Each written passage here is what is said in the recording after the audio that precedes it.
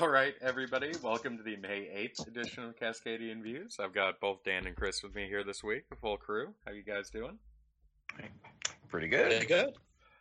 And I think we should get right into our most important news story of the week. Somebody launched a blog.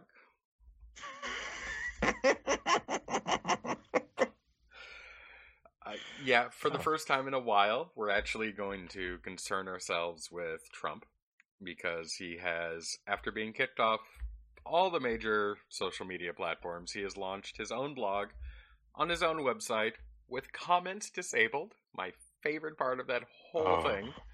Although there are buttons so that you can share everything he says onto Facebook or Twitter or wherever you want to put it. I did not see a Parler button, so possibly interesting there. I really hope it's got like a little, emoji to tell you like how he's feeling at the end of each post, like LiveJournal or whatever. Oh man, I didn't see anything quite like that, but there was, so you can like the post, you can share it on Twitter, or you can share it on Facebook. All right, and he has posted 3 times on May 7th. Twice on May 6th, 4 times on May 5th. He's posting to it a bunch. This is just his Twitter replacement. It's also, you think blog, you think like post, you think research, you think somebody who had too much time on their hands. No, these are really basically just Twitter statements. All of them are either an image or a paragraph. I haven't seen any of them that run farther than a paragraph.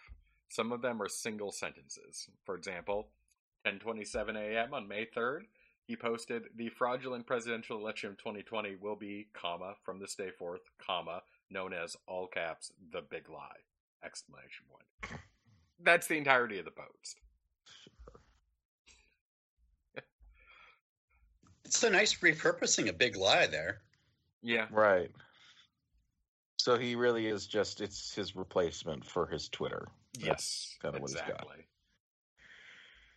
What he's got. Well, okay. He has used it to mostly, and I'm not even making this up, praise Kim Jong-un repeatedly. There are 2 posts in there about how great Kim Jong-un is. And he also spends a lot of the rest of his time trashing Republicans, such as Mitch McConnell. Yeah. Shredding every senior Republican, praising Kim Jong-un. Yeah. Love it. Yeah. Love it. We missed this so much. God.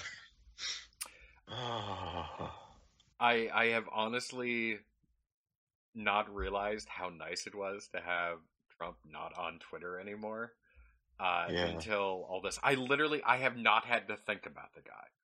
Like, he hasn't said anything stupid that I'm aware of. Maybe he has on Fox News, but I'm blissfully ignorant of that.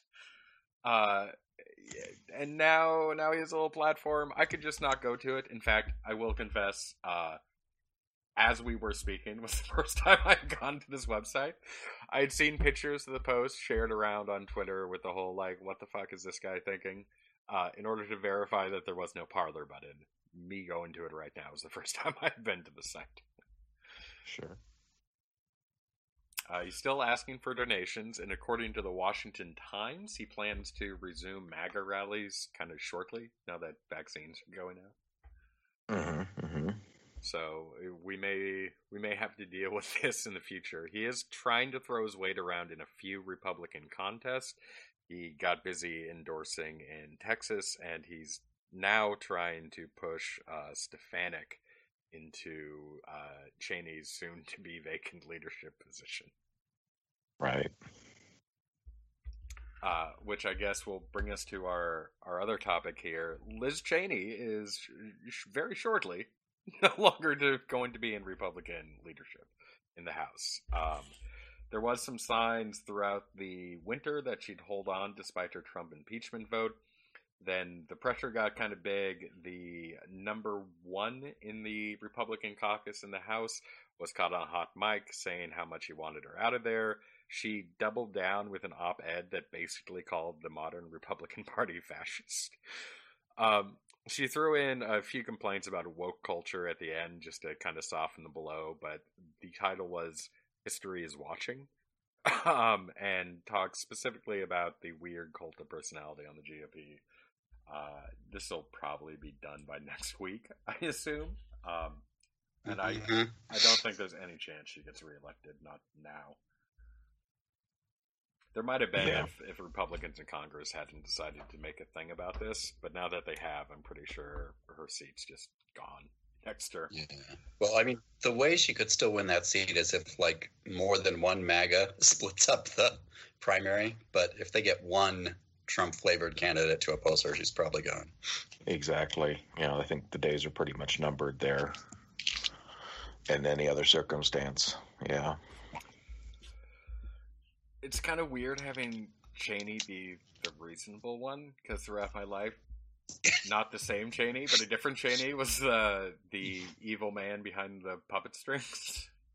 Well, and her politics are basically the same as his. I mean, it's not like she's got reasonable politics. She's very right wing.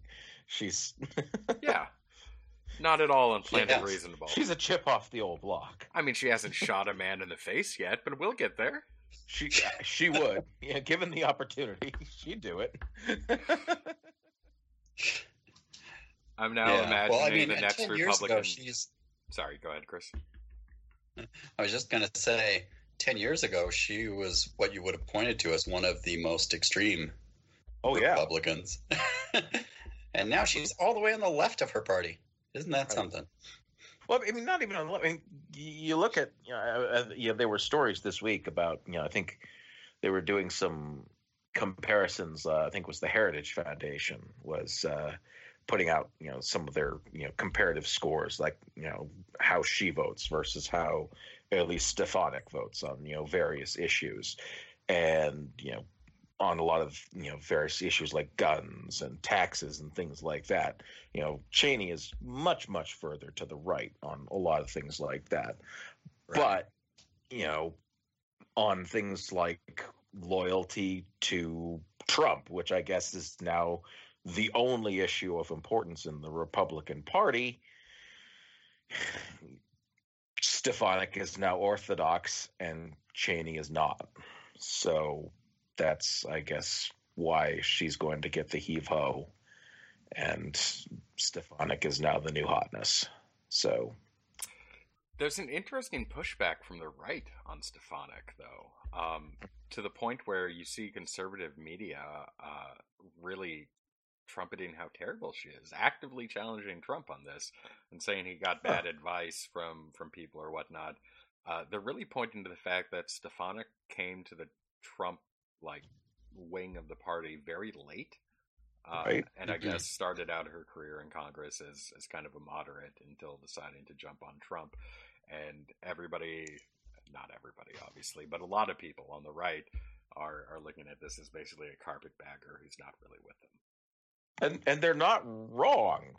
They're right. Yeah, they're totally she's right. An opportunist. She's really horrible. So, yeah, I'm rooting for injuries. Yeah, absolutely. But yeah, it's they are accurately describing each other. They are all very cynical people. There's not really any kind of values really at issue here.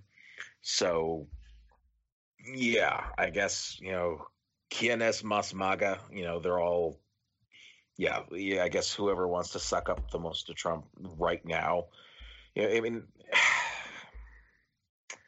if the only value is who's sucking up the most of Trump right now, I mean, there's no real way to, It's not the sort of thing where you can say, there's no way to, say that someone has some kind of long-standing value system that, this is, the way that they are. I mean, because the value is you will debase yourself and you'll twist yourself into a shape, into some kind of human pretzel to, be the person that Trump wants you to be, and throw any kind of values you had before to be the person Trump wants you to be now. That's what, makes you a good MAGA. So, I mean, yeah, I guess, the fact that she's willing to do that, and that's what will make, she's willing to throw all that aside, whatever kind of values and whatever kind of interests and constituencies she might have brought, to Congress before, throw all that aside now to be a Trump person now. I mean, that kind of makes her a A1 MAGA person now, I would say. So, Yeah. And Trump himself doesn't have. Sorry, Brock, go ahead. Oh, Ed, finish your thought about Trump, because I'm going to take it a little bit off the rails. Well, right. I was just going to say Trump himself doesn't have a coherent political philosophy as such himself. Like, he is perfectly willing to contradict. He has a few things that he's always been for. Like, he's always been really down on immigration. He's always been really up on being racist in indirect ways whenever he can. But, all he really stands for is himself. So it's just like Dan was saying. That's very true. The way you prove yourself to be part of the Trump party is to celebrate Trump. Yeah, so they're in his image, really. Yeah. You said you were rooting for injuries, Dan, but I actually think this playing out exactly the way Republicans want it to is the best outcome for us.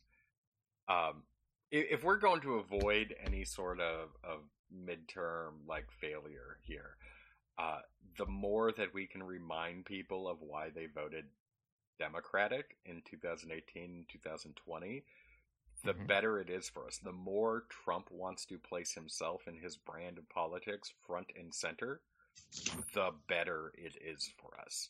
Them forcing out somebody who is not reasonable in any realistic sense of the word, but reasonable in the fact that she doesn't want to literally force the United States into a fascist dystopia in order to appoint a bootlicker to this. And the other thing I noted was that the Washington Times is reporting from Trump's inner circle that they want to start the MAGA rallies back up. The more that happens, and the more he seizes, on the Republican Party, even from out of power,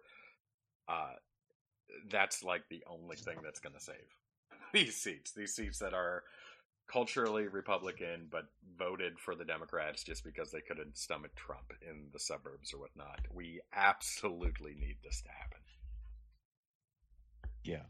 I mean, I kind of keeping the old resistance base engaged and activated in the midterms kind of is what you're saying. Yeah. The wine moms and shit. We need everybody on board, and they're not going to be on board if it looks like the Republican Party is at least attempting to get its shit together.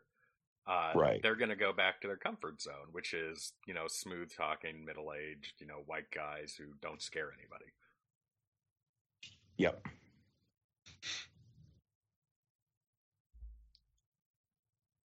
All right. Well, I guess, Chris, I'll let you handle the next segue, because you said that the Cheney thing ties in with the congressional road trip that you were posting about. Yeah. Okay. So let's, briefly for the audience, introduce the congressional road trip, which is Marjorie Taylor Greene is going on the road with our friend Matt Gaetz to promote their kind of America First, even though it no longer is a caucus. They're kind of promoting the idea, I guess. They're doing the America First road tour. So I find all kinds of things about this interesting, but one I find really interesting is that, well, first of all, let's look at the Q angle briefly. I'd like to look at the Q angle. Allegedly, QAnon's main concern is what? It's the child trafficking, the yeah, right? Child sex trafficking. Yeah. Sexual exploitation and trafficking of children by people in power. So what do we know about Matt Gaetz? He's been trafficking teenage girls for sex crimes. Right. and has not yet been charged, but is clearly in the process of being set up for actual charges. Right, is seriously being investigated for it. So, I mean, it's just so blatant that she doesn't actually mean any of the things she says about Q. Or if she does mean it, this is America first is more important. Right. So that's one thing that kind of caught my attention. The other is that you have like these two people going on this road trip, and it just suddenly occurred to me that like the attitude of other congressional Republicans toward them was, well, okay, he's being investigated, but we've got to keep an open mind while that's going on, and we're going to leave him in all his positions. And we totally disagree with these things she said, but I think we've had a strong talk with her, and that's fine. So we're not going to do anything to like remove her from our caucus or anything like that. And what's happening the same week? Liz Cheney, for saying that the election actually happened the way it actually happened, needs to be removed from Republican politics. Whereas these other two people are fine. Yeah, she's getting, harsher consequences than anything that's happened to Matt Gaetz. I can't believe he's still in fucking Congress, dude. Yeah. Yeah. Utter shamelessness. They said they're going to be targeting like legislators and Congress critters in districts that they don't think are being sufficiently loyal to Trump. Are they actually targeting anybody right now, or is it just generic rallies they're doing? I don't know that I've heard enough about that to really speak to that. You've got the 10 that voted to impeach. So that would be, I would think, the logical place to start. I don't know. Beyond that, I'm not sure. I don't know if this crowd's got the political acumen to really know where to go to really, think of who they can go after and who they can't. It's not like they've got, I don't think they've really got a Steve Bannon in their corner that's really advising them, but I could be wrong. Without Steve Bannon, who's going to tell him to post more Nazi frogs? Well, yeah, or where the Nazi frogs could make a difference for them, but I don't know. Got to find those fascist pawns. Mm-hmm.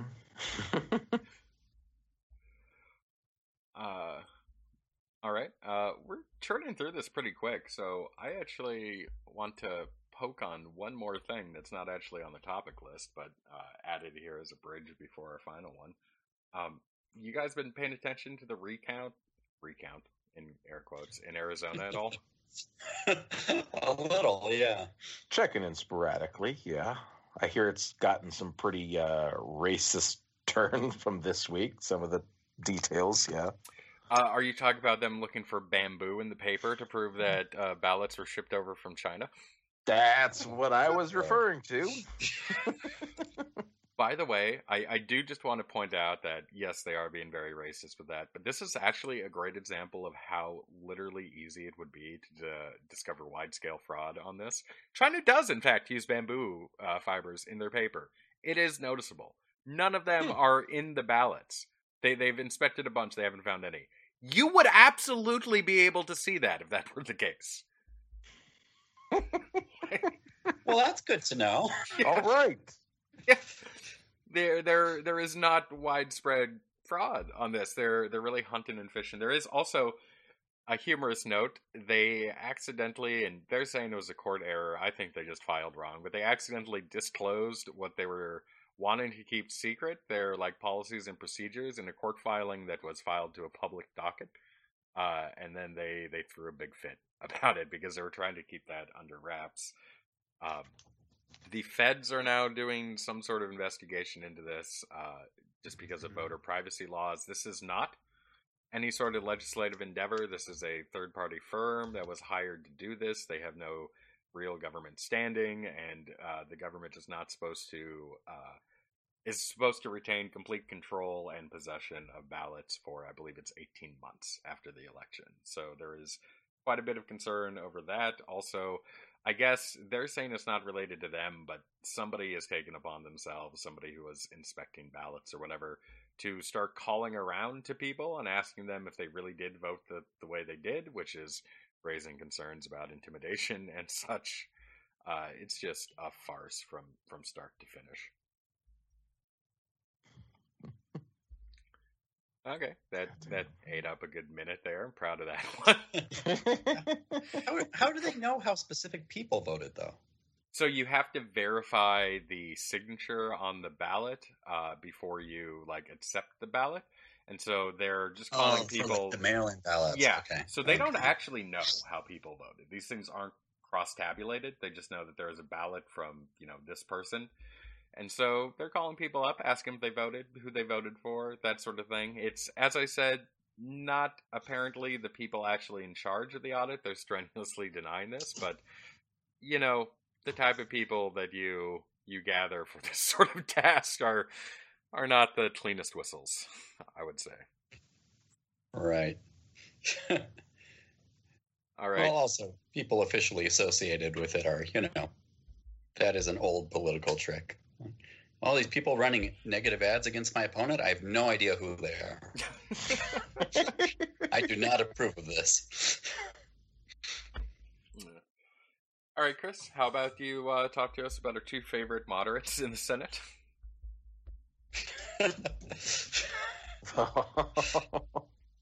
Mittens and God King Manchin.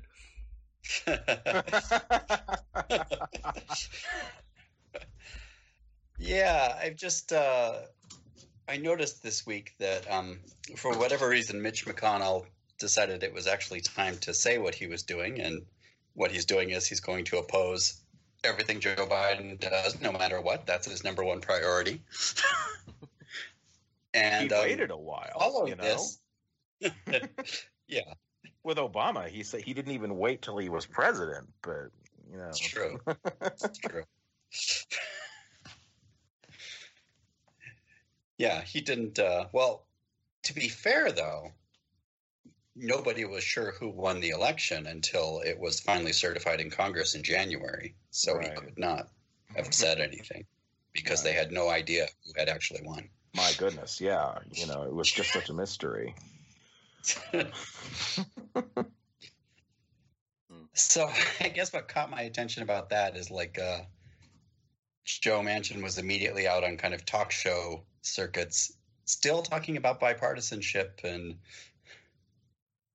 how we really need to try and reach across the lines, when the lines themselves made a statement that we will never allow you to get anything done. So I'm not sure what else he's waiting for. Yeah. I mean, it's not like McConnell has ever been subtle. He's been blaring it with a neon sign for a dozen years. So, do you want to pass bills or not, Giuseppe? Come on.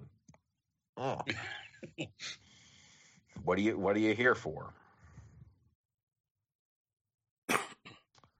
Oh, well. What is the next big thing you think they get together to pass? I think infrastructure is really kind of what they can do with reconciliation. So that's kind of the big bill that they're working on now. I mean, anything else, they would need to find Republican votes to overcome a filibuster, and they just won't. We keep coming around to the filibuster. Yeah. Yeah. I guess,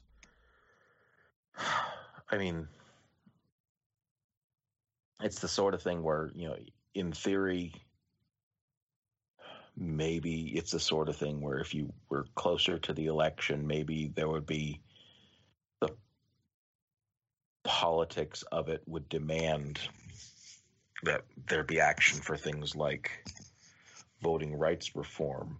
But if you wait on things like gerrymandering protection, or again, protections on bills that are protections from bills that make it protections from overly restrictive voting regimes and things like that.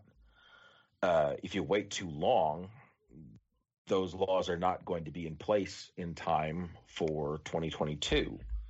So they're not going to do any good. And in order to get them through, you're going to have to change the rules of the Senate. So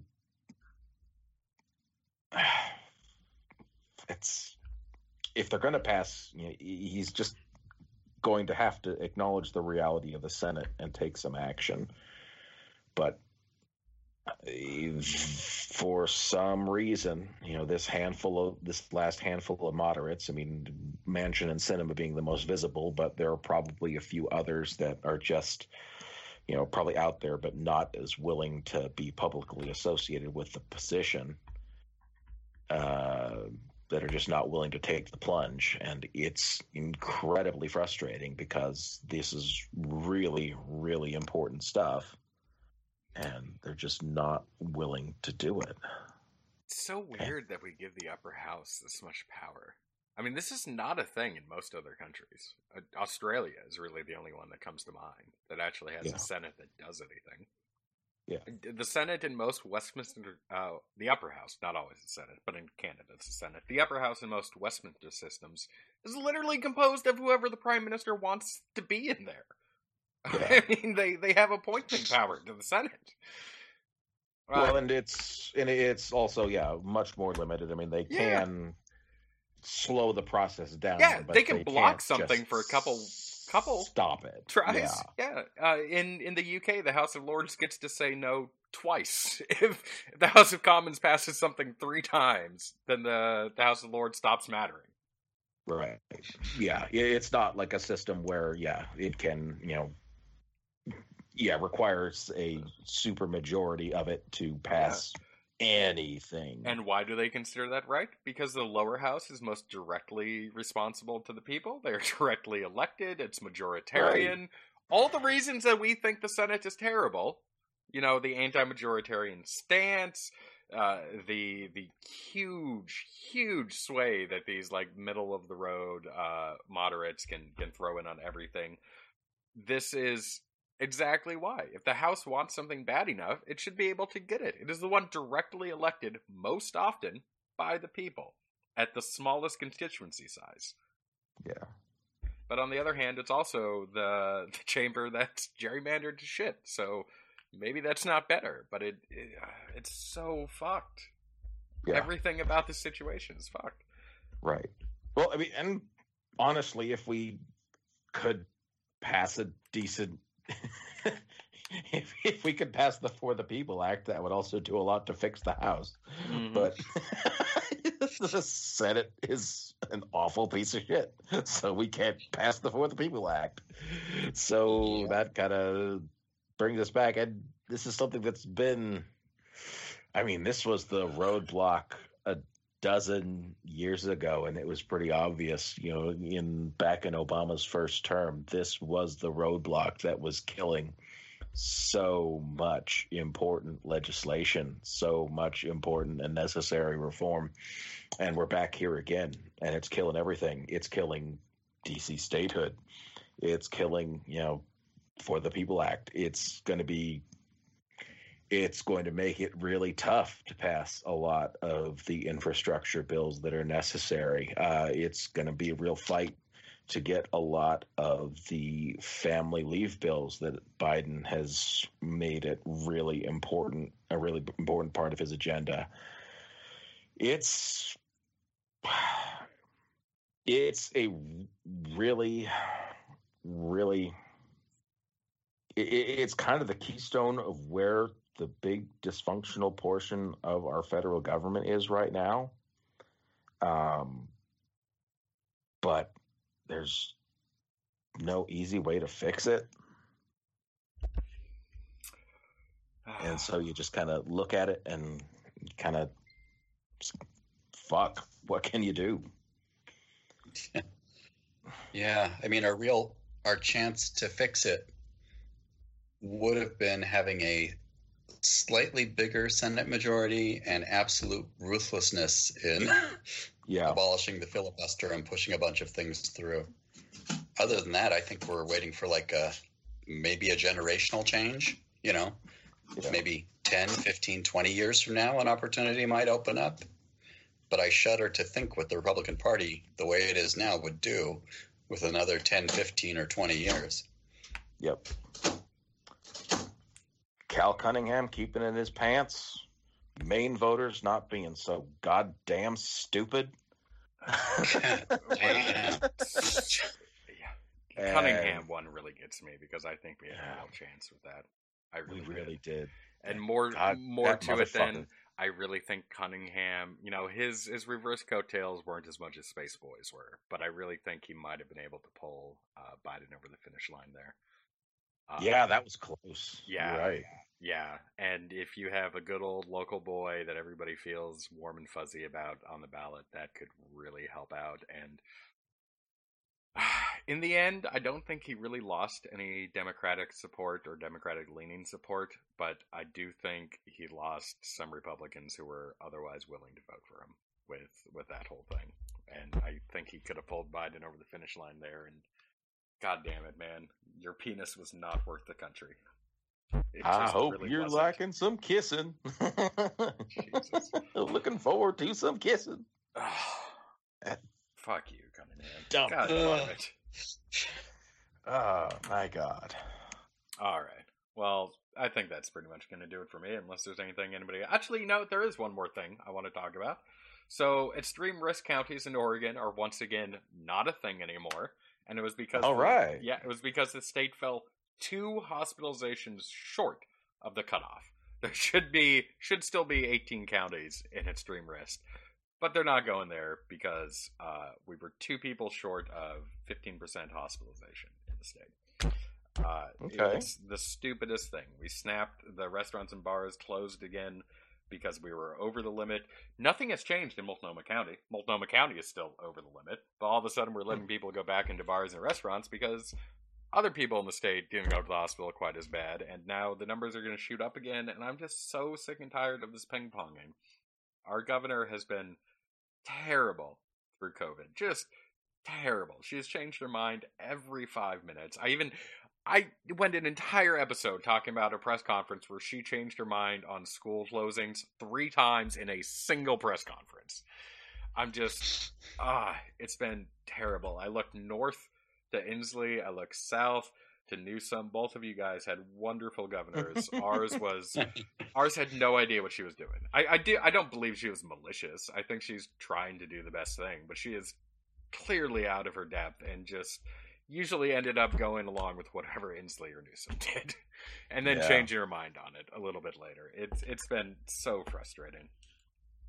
She's got to be on her way out, right? I mean, this is her last term, right?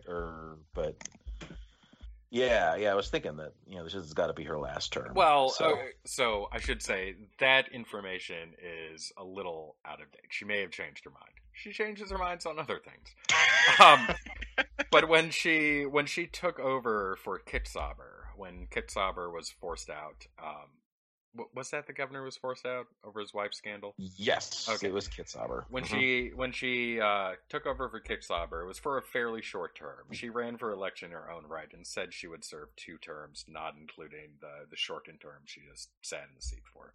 So, assuming everything goes how she was saying it was in 2014 or whatever it was, this should be her last term. She'll be out in 2 years. But there is no hard constitutional requirement for that. If she wanted to, she could run again. Literally 2 dudes traded the governor's office in Oregon back and forth for 26 years. That was totally a thing. One had 4 terms, one had 3 terms or something like that. Yeah, they just went back and forth with each other. Okay. That's very Vladimir Putin. Well, they were two separate parties. They weren't like trading back and forth on like a deal. It was just they hated each other and they kept getting elected after each other. that was like 92 to whenever Kitzhaber resigned. Yeah. All right. Okay. Anything you want to mention from Washington, Dan? No, it's been a relatively slow week here, but yeah, okay. I think we've made it through. So yeah, I will mention briefly something up from Washington then that's caught my eye as I've been reading during the show. But the southern resident orcas in Puget Sound, they're unusual among orcas for a couple reasons. One, they don't migrate. Orcas are mostly a migratory species. These just stay in the Puget Sound. They're also unusual in that they have basically one food source. They only eat salmon. They don't eat anything else. You may have heard us talk about them before because there was a very heartbreaking case of a mother who lost her calf at just a few hours old and carried her around for about a month. As of now, the pod is actually doing better than it has in about a decade or so. They've had 3 births in the last year. The adults are putting on quite a bit of weight. That's important because mother orcas, unlike other species of mammals aside from humans, mothers actually feature in the lives of their children for decades, like literally 60, 80 years. They contribute food, they help them forage, they really do a lot of work. They'll even look after their children's children occasionally. They'll do like grandparent babysitting. So the fact that these adults are putting on weight and looking healthier is really great news. I'm impressed by this mostly because the state of Washington a couple of years ago decided to put the better part of $1 billion towards helping these orcas. It was like $685 million into setting up a fish hatchery in order to restore fish populations, moving some of the sea lions that live around Seattle. Sea lions are marine mammals and they are protected, but they gather around humans and they eat tons of fish. So Seattle has seen a huge, massive increase of sea lion population over what Puget Sound would naturally support. And these sea lions are eating tons of fish, which are already pressured because of the damming on the river, not leaving many left over from the orcas. This is absolutely a success story on the part of Washington. They identified a problem, they put a bunch of money towards solving it, and it looks like it's going pretty well. So I just wanted to congratulate your state, Dan. Great. Very, very cool. Yeah. All right. Well, that's going to do it for this week. I'm glad we stretched it out to like 40 minutes now. So have a good one, I guess. Yeah. Yeah, you too. See you guys next week.